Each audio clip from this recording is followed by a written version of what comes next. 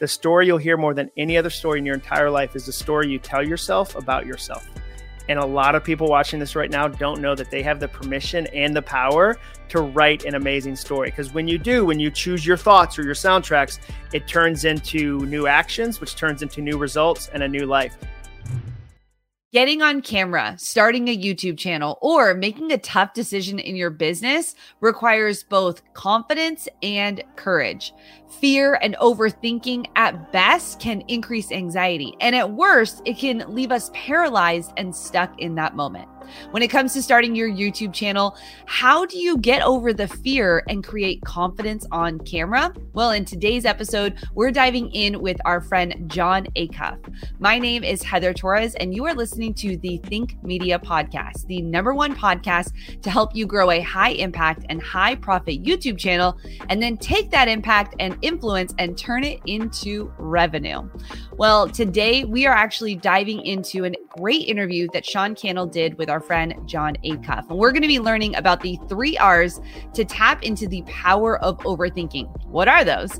And how to power up your videos with both comedy and humor. And today's episode is brought to you by Think Masterclass. We actually have a special live session happening on Monday that I'll tell you more about later on during this episode. Well, let's jump into today's featured content, and I'll hit you back up at the end of today's interview. I am so fired up for today's podcast because my friend Jon Acuff is going to be really helping us build our camera confidence, punch fear in the face, and really overcome overthinking that can affect all of us. Whether you want to start a YouTube channel, whether you want to get on camera for your next video, whether you want to make a big decision in scaling your business, it can be really easy to get into analysis paralysis and overthinking. And so if you're just meeting Jon, though, Jon is incredible, New York Times bestselling author of 7 books, including the brand new book, Soundtracks, which just hit the Wall Street Journal bestsellers list. He's an Inc. magazine top 100 leadership speaker. He's spoken to a lot of people, hundreds of thousands, but like maybe a few brands you've heard of: FedEx, Nissan, Microsoft, Chick-fil-A, Nokia, Comedy Central, just some of those. Highly engaged social media following, and recently has not only launched some new podcast stuff, but has been active on YouTube. And so I'm so fired up for him to give us some tips so we can be more courageous in starting and growing our YouTube channels, as well as just learning about how to turn overthinking into a superpower. Jon Acuff, how's it going? It's going great, man. Thanks for having me, dude. I'm looking forward to it. I'm so fired up to have you on the podcast. And I want to hear a little bit about your story and things and your journey with overthinking. But just off the top, like, how much of a problem is overthinking? And do you think that the pandemic, 2020 especially, has really even added more to that problem? Yeah. So what's interesting, the researcher I work with, this guy named Mike Peasley, he's a PhD, just a genius. We asked 10,000 people if they struggle with overthinking, and 99.5% of people said yes. And this was before 2020. Like 2020 was catnip for overthinking. And I'll give you an example. I've been telling people everything is a thing. So the other day, somebody went to shake my hand, and right before I did, I was like, should I refuse to shake their hand? What if I give them an elbow? What if I fist bump them? What if I shake it, but then I put my whole arm into a vat of hand sanitizer as if to say, excuse me, while I wash off this deadly pandemic you just tried to murder me with, sir. And then I looked around the room and I was like, is this a handshaking event? What does that say about us politically? I thought all of that right before I shook his hand. You know what I thought 2 years ago when I shook somebody's hand? Nothing. Everything is a thing. And so overthinking was already an epidemic, and now every little part of your life has extra thinking baked into it. And so it's widespread. Man, that is so true. And that it's such weird vibes. There's the other day, the mask wasn't fully covering the nose. I felt like I was the worst human being in the world. Yeah. You were like, trying to kill grandparents. Exactly. Whose grandparents am I trying to kill today? Mm-hmm. Yeah, man, crazy culture, crazy overthinking vibes. How about this though? What do you think about for people who are getting on camera, starting YouTube channels, trying to get in front of starting a new podcast or something like that? Some of those things, you've been doing that stuff for a while, but you recently really got serious about your YouTube channel. Where does overthinking come into creating content? Well, overthinking comes into where you go, okay, I want it to be perfect. I want it to be amazing. I don't, I want my first videos to be the best videos I've ever had. I want this to go really, really well. And then it fires off all these kind of perfectionism thoughts of, okay, I can't get into YouTube until, one really easy example is I'll meet people that'll go, I can't launch my channel. I can't do it until I have all the information, until I know everything I'm going to do, until I've got the right logo, until I have all these pieces. And I'll tell them, we haven't lived in an all world for 100 years. You will never have all the information. What you will have is enough. So switch out the word all for enough. Okay, here's enough information for me to launch. Here's enough information for me to get the right camera. Here's enough information for me to step in front of the camera. But if you say to yourself, I can't make YouTube videos until I have all the information, you'll overthink it and you'll never actually launch. Man, that's some powerful stuff. And you recently started your YouTube channel. Can you talk about that journey? I mean, it's existed for a long time, but you started getting consistent. It barely existed. I mean, I planted my flag and then I was like, I'll see you in 10 years. And so for me, part of what happened is I do two things all year. I write books and then go speak about the books at companies. And last March, I'm a live event speaker. I'd say it's 70% of my business. All of it got paused. Every event I had either got canceled, moved to another year, or put on pause. And so all of a sudden I stopped and went, wait a second, I better figure out, and it's an overused word, but I better figure out how to pivot. I essentially lost my job. What am I going to do? And I've been teaching people a question they can answer and ask in moments like this. The question is, what would have made this season easier? Look at your life and go, what would have made it easier? And then go build that. So when I looked at my life and said, what would have made this season easier? A YouTube channel was the most obvious answer. If I had an additional income stream, if I had the chance to share ideas with clients via video, if I had more on-camera experience. I mean, I'm doing tons of virtual events right now, but imagine, Sean, if I had spent 5 years practicing being engaged and energetic and connected with a YouTube channel, I would have been so much better off. Now, I don't stand there and regret that. There's no point going, I should have started a YouTube channel 10 years ago. One of the biggest lies that'll keep you out of YouTube is it's too late. It's not too late. That's garbage. This is the perfect. If you've got breath, it's not too late.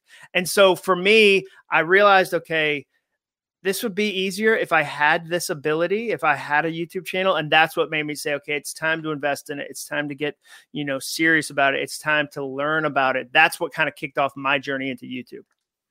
Wow. And so grateful, and definitely check out Jon Acuff on YouTube because he's got incredible content, a good channel to subscribe to. It's hard to fix something we don't know is broken. And your new book is called Soundtracks. And I love the analogy. You could break that down for us, because one of the things you talk about is broken soundtracks, this place where we're overthinking the patterns, the music in our mind. What is a soundtrack, and what's a surefire way to recognize a broken soundtrack? So a soundtrack is just my phrase for a repetitive thought. I've heard people say a thought is like a leaf on a river or a car on the highway, cloud in the sky. For me, it's a soundtrack, because a soundtrack plays automatically usually and has the ability to completely shape the moment. For instance, we're talking about video. Like if you see a video and it opens up on a beautiful idyllic scene in a small town and there's a white picket fence and kids frolicking in the street, and then they play an ominous song, suddenly it changes everything. Suddenly you're like, there's a clown in the sewer. Like I know there is. Like, but if they play a Vanessa Carlton 1,000 Miles, you're like, oh, she's making her way downtown. Like this is a rom-com. Like Matthew McConaughey's going to be part of it. The soundtracks change everything. They've done studies on, if you hear the Jaws soundtrack, what that does to you physically. And so that's what a soundtrack is. And most people don't know that they get to change their soundtracks. Most people think a thought is something they have, not something they hone. And so they let thoughts show up of their own, and they don't understand that, no, you get to choose what you listen to. And we talk about storytelling a lot, you and I, because that's a lot of YouTube is storytelling. The most important story, the story you'll hear more than any other story in your entire life, is the story you tell yourself about yourself. And a lot of people watching this right now don't know that they have the permission and the power to write an amazing story. Because when you choose your thoughts or your soundtracks, it turns into new actions, which turns into new results and a new life. So the clearest way, I'll give everyone a really easy way to figure out, do I have some broken soundtracks? Write down a desire. Write down something you want to do. We're talking about YouTube. I want to start a YouTube channel. I want to grow my YouTube channel. I want to scale my business. I want to hire somebody. I want to do less editing because I got so big, whatever it is. Write down the desire and then listen for the first thoughts that come. Because here's what I say. Every reaction is an education. What's your reaction to that little bit of dreaming? Even just that tiny bit of dreaming, what's the reaction? And if your reaction is negative, you might have a broken soundtrack. Whew, that's some powerful stuff. And in the book of soundtracks, of course, we'll link that up in the show notes. And we coming up are going to talk about the 3 R's on how to tap into the power of overthinking. But one of the things that I love is I love Zig Ziglar. One of my favorite quotes that he said is, you don't have to be great to start, but you have to start to be great. And you were friends with Zig Ziglar and interviewed his son, Tom, for this book. What are some of the things that you learned from Zig Ziglar over the years? Well, so I got to have lunch with Zig and his wife a few years before he passed, and he was just incredibly generous. I said to him, I'm trying to do what you do. I'm trying to encourage people, on a large scale. I'm trying to bring hope to people. I'm trying to teach people. And he really walked me through a bunch of ideas. But when I bumped into Tom Ziglar, his son, for this book because I didn't want to write about positive thinking. I'm a fairly skeptical person. Like I'm a sarcastic person. I grew up with Serenity Now on Seinfeld and Saturday Night Live. Like I'm good enough, I'm smart enough, and doggone it, people like me. But I kept running into really talented, really high achieving people. And if I talked to them off camera, off mic, and I'd go, hey, what do you think about positive thinking? They would kind of get quiet and go, well, I give myself a little pep talk, in the afternoon, or I've got some declarations, or I've got some mantras, I got some affirmations. And I was like, oh no, I'm going to have to research positive thinking. And so I went to the source, which is Zig Ziglar. He's kind of, a godfather of motivational thought in this country. And that's where I ended up interviewing Tom Ziglar. I think the interview with Tom Ziglar is worth the whole price of the book.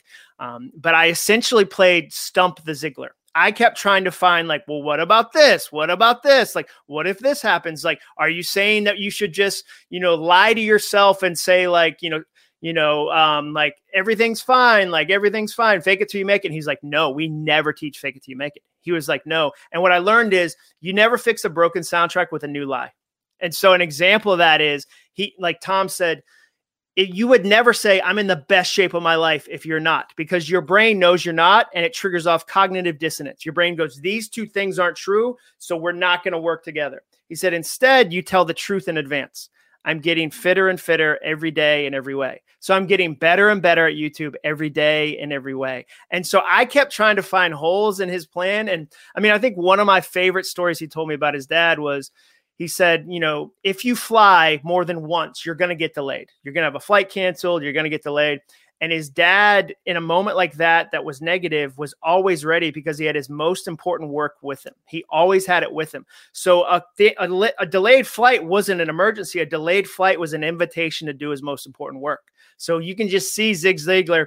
He's at an airport and they go, your flight's going to be 2 hours late. And he's like, cool, I'll be right over there just crushing. He always prepared for negative moments like that. And so for me, the conversation was really fascinating. It turned into us studying affirmations and taking 10,000 people through an affirmation study to go, okay, what works about affirmations? What's the science behind it? And it's fascinating. Even just listening, like they did a 12-year study, a guy named Dr. Haskins at the University of Tennessee, 12-year study, played 5 minutes of negativity on a radio for people. And just 5 minutes a day lowered their belief in the universe. It decreased their willingness to help other people. It increased their depression. 5 minutes a day. How many of your viewers, your listeners, only watch Twitter for 5 minutes a day? Only watch Facebook for 5 minutes a day? Only watch the news? So the negative things we're feeding ourselves have a tremendous impact. Now, the good news is so do the positive things. And that's where it comes down to going, I'm going to create the kind of soundtracks that push me forward versus pull me back. And when I do, that's when new stuff happens. Man, that's such a powerful concept. And it's interesting that you bring up the news. It feels like there's always been the chance that, drama kind of sells, the scariest stuff sells, the most negativity is what gets us to click through the headline or gets us to stick, coming up, the worst news you've ever heard. Yeah, so the dangerous poison you're probably drinking right now in your kitchen. And you're like, why? Am I guzzling poison? This is terrible. And so I love this concept because I can, our listeners are already thinking about, man, I want to have the right soundtracks so I get the right, results in my life, build momentum with my YouTube channel. But I know it's always kind of like, there's different people. I'm that way where I'm like, I don't like to listen to a lot of news, or some people say I don't listen to the news at all. And then some people critique that. And it's like, no, you need to stay informed though. What is your thought to that, the tension of that conversation? Because people go to extremes, especially like sometimes people of faith are like, I never watch the news. And that can even signal like kind of an ignorance angle. But on the flip side, you're backing it by science. What do you think the wisdom is to navigate that? Well, I mean, here's a really interesting study that I put in the book. So scientists at NYU brought in college students, two groups of college students.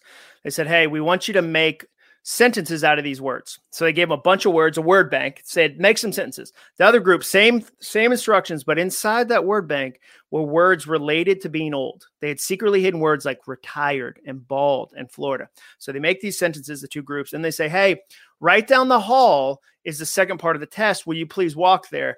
And so while they were walking there, the scientists secretly timed them to see how long it would take. And the people who had been exposed to words related to being elderly physically walked slower. Just reading words about being old made them physically change the way their bodies work. So the power of negative words on who you are and how you feel is 1,000,000,000% documented. It's powerful. And so what I'd say to that is, I think there's a middle ground between you're ignoring everything and you're informed. Like when during the pandemic, when they would show the running death toll, like a slot machine, what was that doing for my life? Yeah. What was that? Like, what information did I need from that? Like, how did that change my day other than just give me buckets of anger, buckets of fear, buckets of cortisol? Like that wasn't providing any help. So when somebody says you need to be informed, I'd go, well, what did you do with the information? Like, how did that improve your life? How did you help the person that information was about? So I think there's a real temptation to go like, no, I'm just being informed. But I think there's a part of your life where you go, this isn't adding anything and I'm not adding anything to it. I'm just stuck in this loop, this negative loop.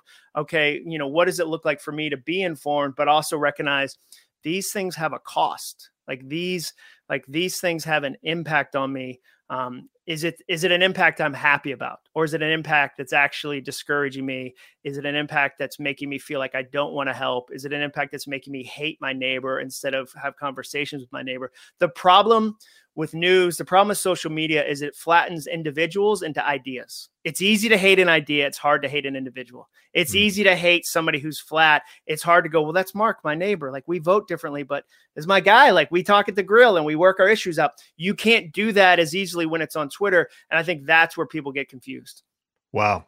Wise.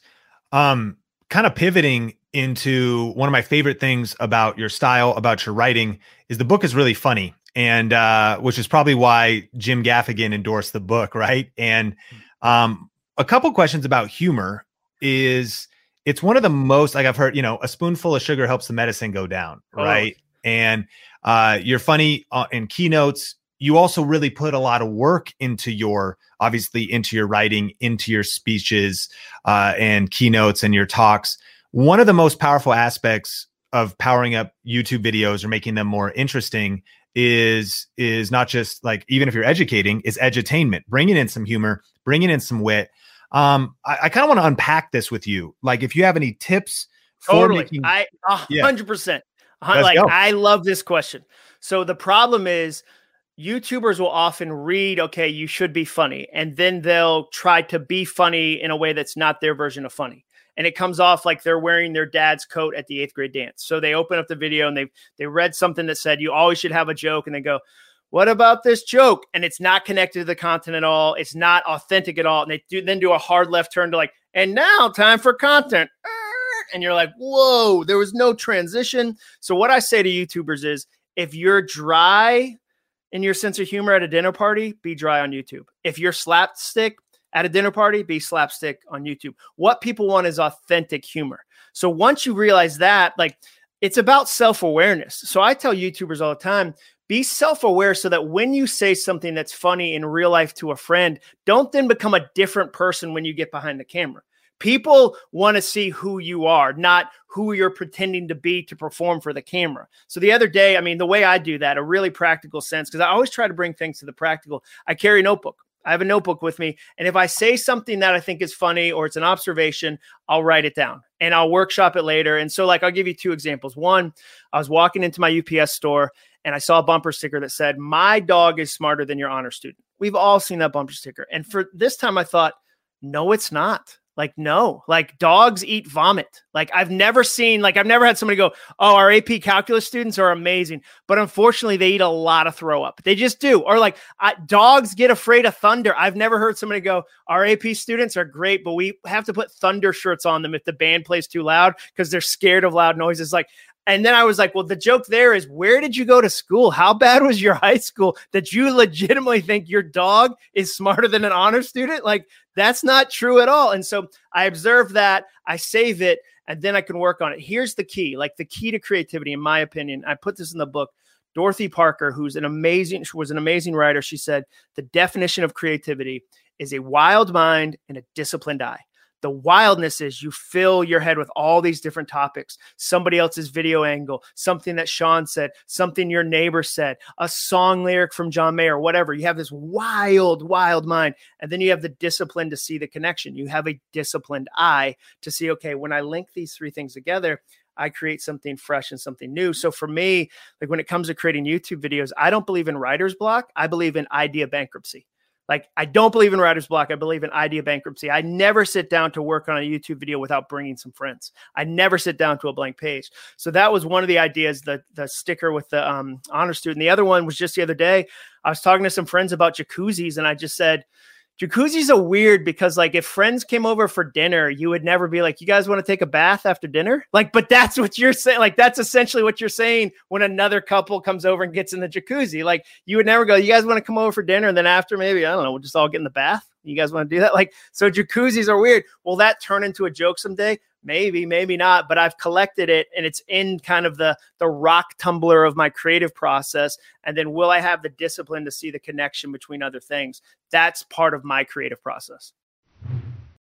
Hey, Heather here, and we're going to jump back into this interview in just a quick second. But I wanted to let you know that today's episode is brought to you by the thinkmasterclass.com. We are doing a special live training, Sean Cannell, here at Think Media online for you on Monday, May 24th at 5 p.m. Pacific Standard Time.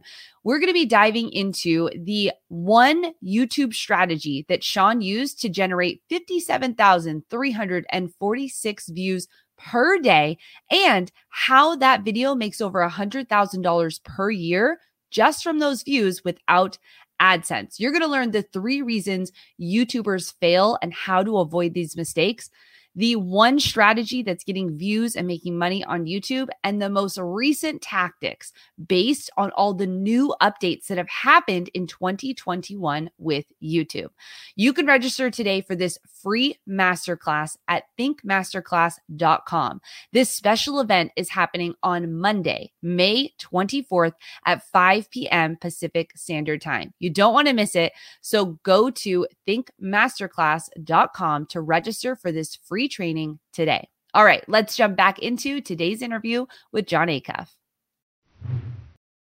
Man, that's so powerful. And I want to kind of go a little bit deeper on just your craft, because I mean, as a communicator, you're also, with respect and those listening, I mean, you're 7 books into creating content, blog posts. You've sharpened the saw over the years and over your career.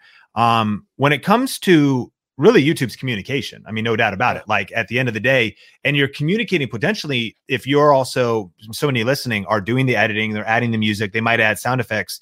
You also have the chance to not just deliver on camera, but to potentially think about timing, intros, footage, and it could be like an accordion. It could be very simple and you need to just perform and be funny or educational or whatever, or you're using all kinds of different mediums. What are ways, just specifically for your craft, you've turned pro a long time ago, you approach this not as a hobbyist, but as someone who does this very seriously. How have you sharpened the saw of your craft as a communicator?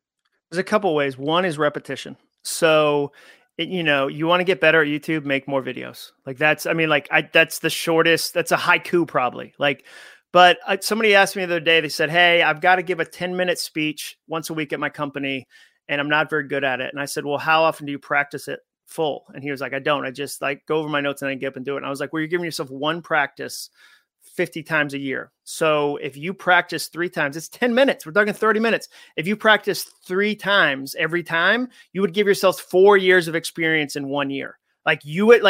Everyone in the world would get better if they did 4 years of repetitions in 1 year. So that's the first thing. The second thing is I try to create in layers. I recognize that my craft has layers. So the first layer is just the idea. Like the words aren't right. If we were talking YouTube specifically, the transitions wouldn't be right. I'd be storyboarding. I'd just be like, what's the idea I'm trying to communicate? And then for me, I'd go, okay, how do I make it positive? My first drafts are pretty mopey. Like they're very like Counting Crows 12-minute version of Round Here at the Sydney Opera House. Like they're kind of like a little bit mopey. I'm like, all right, well, I want them to be more positive. So I add a positive layer. And then I'm like, I want them to be specific. I have a note on my wall that says, oh, here it is. I have this is for every YouTuber out there. Specific is sexy.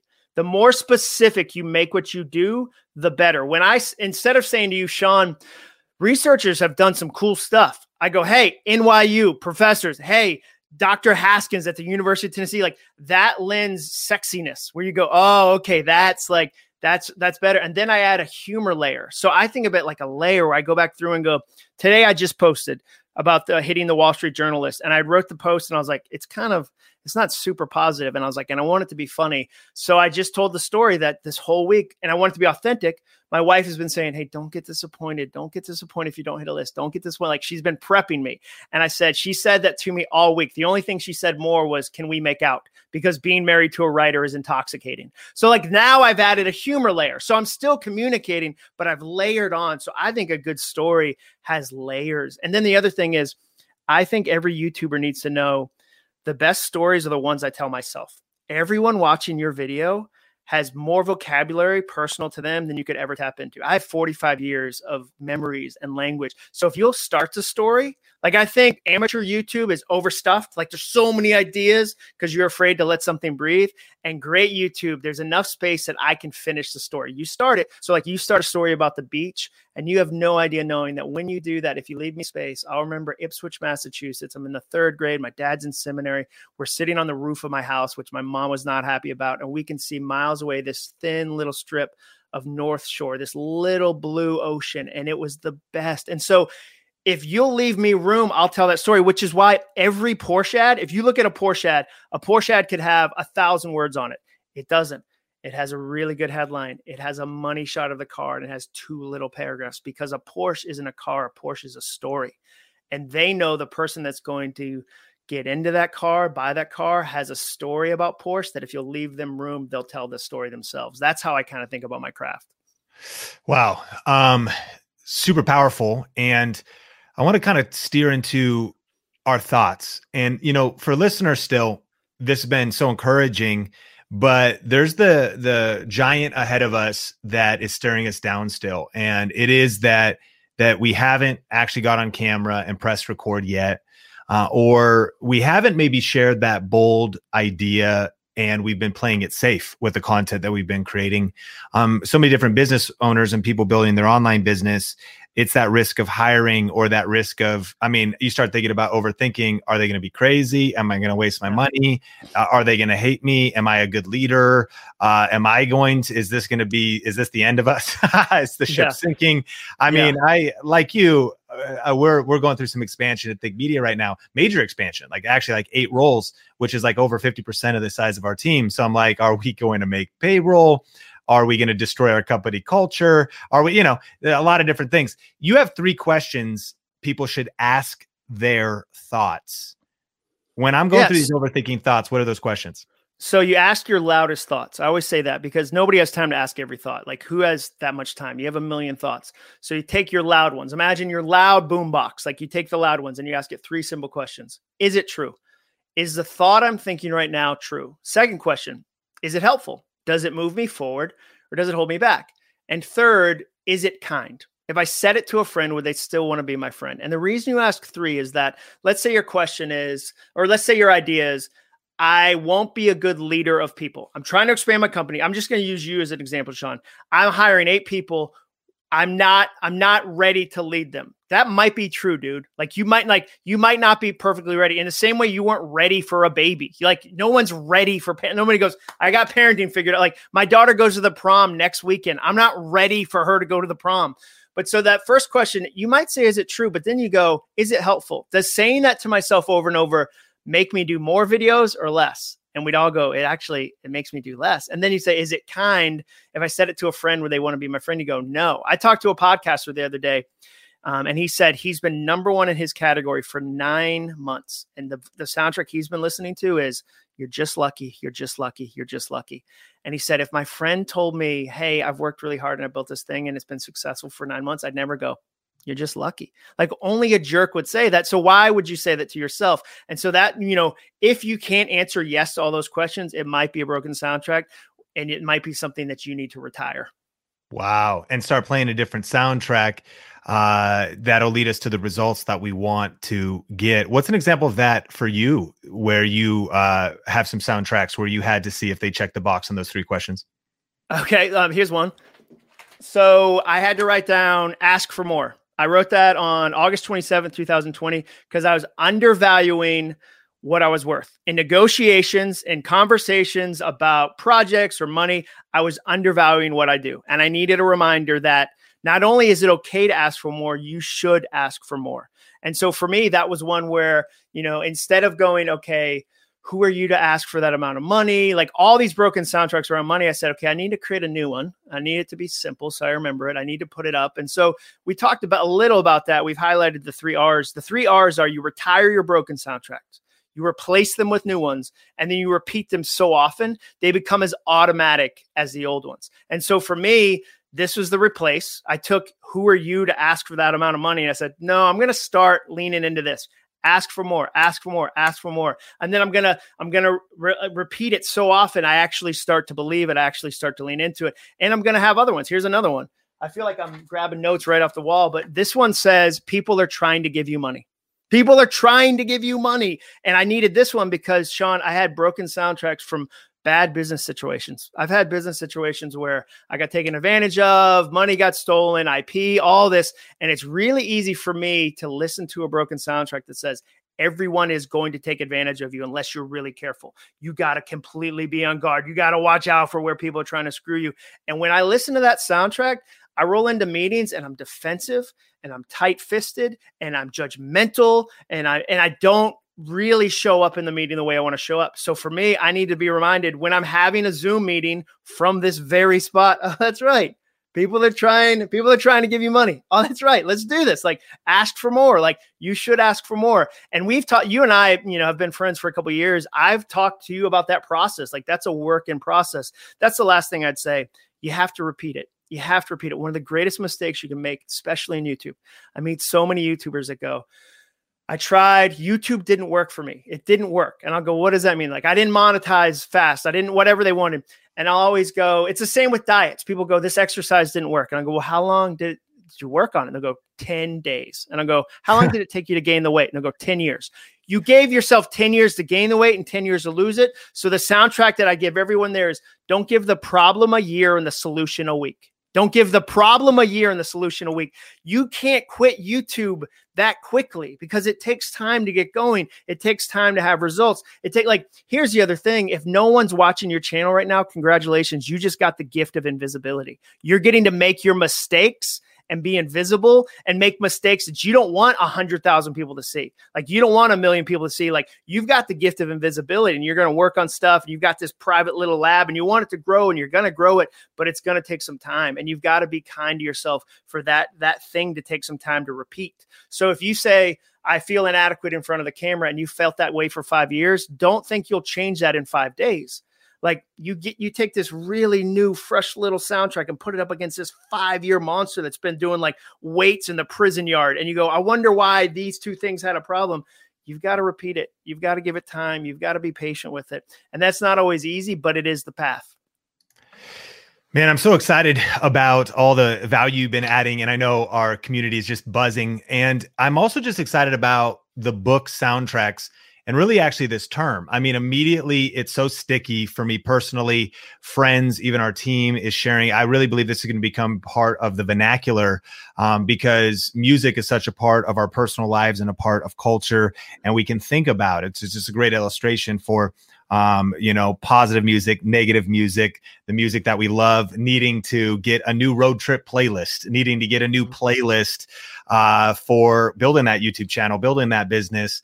I want to talk a little bit about the book in just a second, but I am curious, what are some of the soundtracks? What are some of the albums? What are some of the artists that have just been a huge impact in your life, and all of a sudden nostalgia or emotion comes up with some of those classic jams?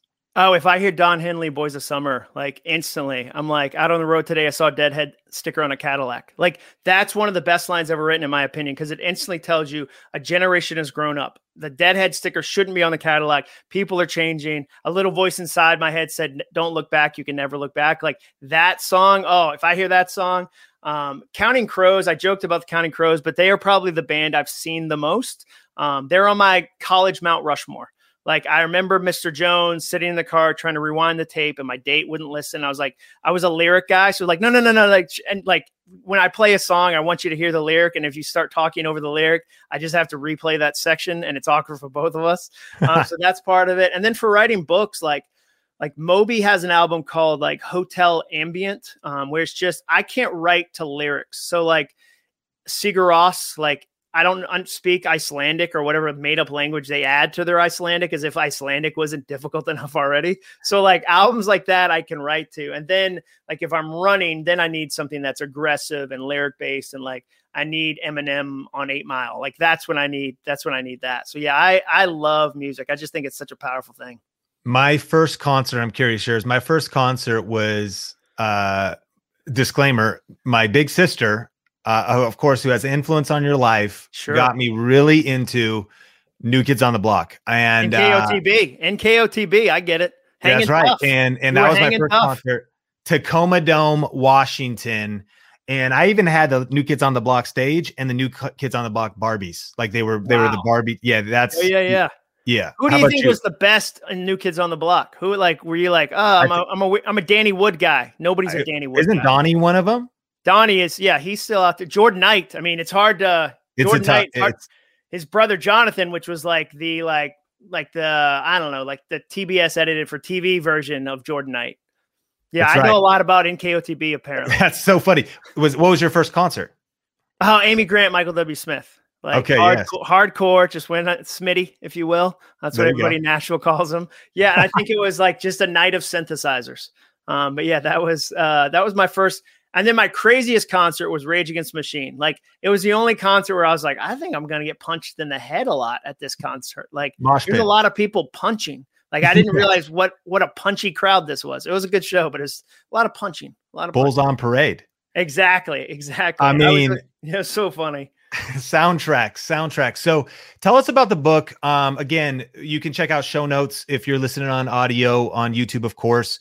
Leave your aha moment and action item today in the comments, and you can always hit the like button. But man, I'm excited about this book. I'm halfway through it. I'm loving it. And I love because, again, as an aside, there's a lot of books that I like and get a lot of good information out of them. And I'm like, that's exactly what I wanted. I needed, but I have to work for it. There's not that many good, well-written books, personal opinion. They're not good books, but they're great content and they will help your life. There's something else when it actually is also a good book, meaning the stories flow, it pulls you through it, it's organized well, it's a nice read, and almost like a spoonful of sugar helps the medicine go down. You get the medicine as well, but it's done in a pleasurable way. Just that's my feeling, because you're a great writer, obviously a skill set that you've sharpened. And I think the humor aspect, as well as getting science-backed data, that's really going to help us rewire our soundtracks. So I'm a huge fan of the book, and I recommend everyone pick it up. But kind of, what's your vision for the book? Because I think this is not only something you're proud of, but something that you're going to be shouting over the soundtracks for a while. Yeah, I think it's a book I'm going to sit on. It feels like a book to steward. That's a word I keep coming back to. Like I'm going to do my best to steward this idea. I think it feels different to me in that it is sticky. It is, I feel like my job as a communicator is to put handles on ideas. I'm a handle maker. I try to put handles on ideas because we have enough ideas. The world is full of ideas. We don't have handles on them where we can pick them up with us and take them into Thursday or take them into next month. And so what I like to do is take really complicated ideas like thinking or overthinking and go, okay, how do I simplify this? How do I give somebody 3 questions that they can actually ask? And here's the thing, like when you do something like that, you create what I call Trojan horse truth, where it looks simple. Like the question, is it true? It's simple. Like none of those words, nobody listening to this or watching this was like, what? I've never heard the word helpful before. That's crazy. What a brand new idea. But when you ask it and you actually sit with it, you find things that you're going to be surprised you found. I mean, for me, we saw somebody say, okay, their old soundtrack, because we created this graphic where people could go, here's my old, here's my new. And this guy said, my old soundtrack was, I can't be a good dad because I didn't have a good dad. And he said, my new soundtrack is I can learn how to be a great dad. And so like that dude's kids will be different because he's no longer telling himself, I lost the ability to be a good dad to my own kids because my dad wasn't a great dad to me. Like that's life-changing. So like, I think the book is just getting started. Like I really do. I really feel like, and then from a company perspective, like even the ability to go, no, here's the problem with your company soundtracks. Every company has soundtracks. You start to realize like every couple has soundtracks, every family has soundtracks, every company has soundtracks. And that's where you go, wait a second. So like an easy soundtrack at a company is like a new one I would give them is curiosity beats criticism. Curiosity beats criticism. You have to actively say, we're doing new stuff, so we're going to be curious. Because if we shoot it down before it has a chance to grow, and the fascinating thing about that is the people at a company who are the best at the old way fight the new way the hardest because they have the most to lose. And that throws leaders for a loop because they think, this is my top guy, this is my top girl. Like they're going to be so fast to do the new way. They're not. And you go, wait a second, is it an attitude? It's not. They just have so much more to lose. And so you have to foster a community and a culture where you can say, okay, we choose curiosity. Like Google did a study called Project Aristotle. They spent millions of dollars, studied more than 180 teams, 35 different statistical models to figure out what do the best teams at Google have in common? Like, what are they doing? And the number one thing above all, the data show, this is what the data showed. The best teams at Google have what's called psychological safety, which is the ability to ask questions and make mistakes and suggest ideas without being judged unkindly. And that's the key. So when I say, is it kind? I'm trying to get you and your team of one to be kind. The reason you haven't made YouTube videos is before you've even written down the idea, you've judged it and gone, that's a dumb idea. It's already been done. I'm not as good as Mr. Beast. Like that's the crazy thing YouTubers do is they find the like most popular person with a team of 50 and a budget of 2 million. They go, my video just wasn't as good. Of course not. If you drove past a building with 50 people in it, you wouldn't go, I'm just trying to compete with that building. It's going to be challenging because they got 3 stories and I'm just here in this Civic, but that's my competition. No, it's not. No, it's not. That's so unkind. And so that's what's really fun to me is to go, well, how do you apply soundtracks to parenting? Like, how do you apply it to your business, to your YouTube? Because it'll change everything you do. Like, I really genuinely believe that. So yeah, I feel like I'm going to be on this one for a long time. Man, I love it. Soundtracks, the surprising solution to overthinking. John, so grateful for the value you've added today. You're working on some projects. People can, of course, get the book, and there's details for that in show notes. But if people want to connect with you, social media, and what can we expect? I'm excited about your YouTube channel. I'm so grateful you're posting YouTube content. Yeah, so I'm author Jon Acuff on YouTube. I've got a podcast called All It Takes Is a Goal. And I recently interviewed a woman named Colleen Berry that nobody's heard of, but a few years ago I met her and because I asked people, have you ever used your mindset to change your circumstances? And she lost her job as a documentary filmmaker. Ironically enough, she had to take 3 other jobs. One of them was as a receptionist, and she decided, I'm going to change things. And now she's the CEO of that company. Like, she went from being the receptionist to the CEO. And it was this amazing interview. So that's what I would say. Go check out that episode. It's on my podcast. All It Takes Is a Goal. I think it'll be really encouraging. And then I'm just at Jon Acuff on Twitter and Instagram and acuff.me and all the locations. You can find me all over the place. Jon Acuff, thank you so much. Thanks, Sean. Well, I hope you enjoyed that interview and this special bonus session that we brought to you here on the Think Media podcast. Thank you so much for listening, and make sure that you register at thinkmasterclass.com for that special live YouTube training that Sean Cannell will be doing. It's happening on Monday, May 24th at 5 p.m. That replay will be up for only a short limited period of time. So you're going to want to make sure that if YouTube is your next step, and you're ready to stop overthinking it, to get unstuck, to break through the fears and really get confident when it comes to growing your YouTube channel, then you want to make sure that you're at this special event happening on Monday, May 24th at 5 p.m. And make sure you like and subscribe to this podcast if you're listening or watching on YouTube. And if you're listening on anywhere that you get your podcast from, we would love for you to rate and review the podcast if Apple is where you are listening in. So make sure you leave your review on what you love about the Think Media podcast, and maybe we'll read it on a future Tuesday featured episode. Thank you so much for watching, and we will catch you or listening. Let me say that watching or listening to the Think Media podcast, and we will catch you in the next episode. Bye.